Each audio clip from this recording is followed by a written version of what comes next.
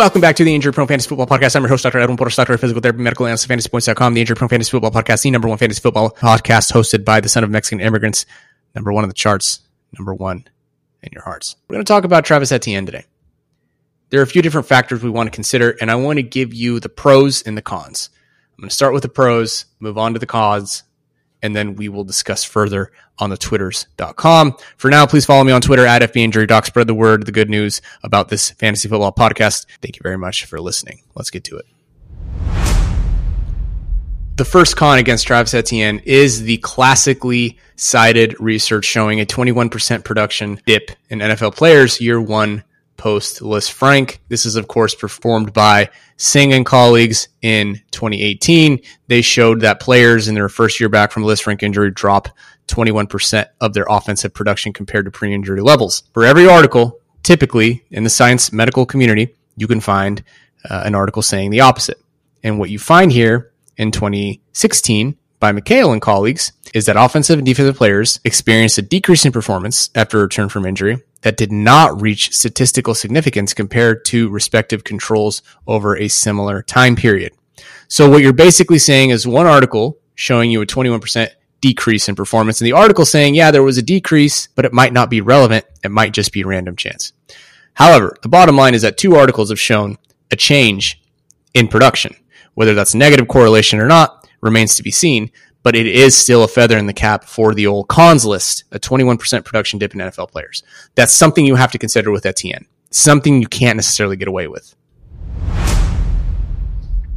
The next thing you have to consider is that he's basically still a rookie. This one's pretty straightforward. From a skill perspective, he's still learning the ropes. He's still learning how to be an NFL running back. He has yet to see NFL action, and we know that usually rookies, if they're going to come on at all, don't tend to do that until late October, early November-ish when they see their breakout. So that's something that you want to keep an eye on. That is definitely a con for Travis Etienne. The next thing you want to look at, obviously, are the pros. What are the pros? Well, the first pro for Travis Etienne is his draft capital.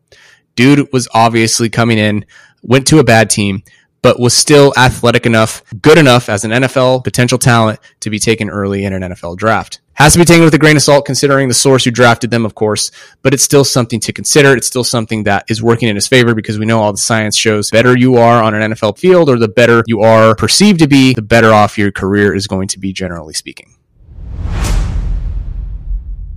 This next one is really obvious, right? It's the athleticism, so I'm not going to package that as its own thing, but I will mention that he has absolutely no backfield competition. James Robinson is an undrafted free agent. We know that he suffered the Achilles in late December, and we know that he is unlikely along of a leash in Jacksonville if he even makes it that far. Unfortunately, these Achilles injuries are not nice to running backs. To sum it up, cons against drafting Travis Etienne are the fact that he might face a 21% production dip. He's basically still a rookie from a skill perspective. And the last one I didn't mention is that he might have residual hardware.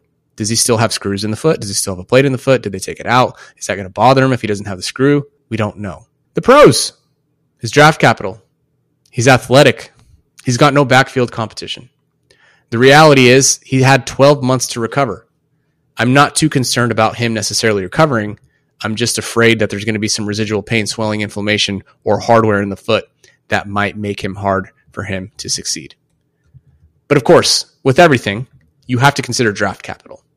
To sum it up, nothing matters until you see draft capital. Travis Etienne, according to fantasyfootballcalculator.com, has an ADP of 5.04. He is going in the 4th or 5th round. If you went hardcore with your zero RB approach, Travis Etienne sitting in the 4th or 5th round does not look bad. I know that might be the dead zone, but it's something to consider. And that is really where I view him. The soonest I'm willing to take him is probably around the 4th or 5th round. So to summarize, Travis Etienne, he might be a steal for you.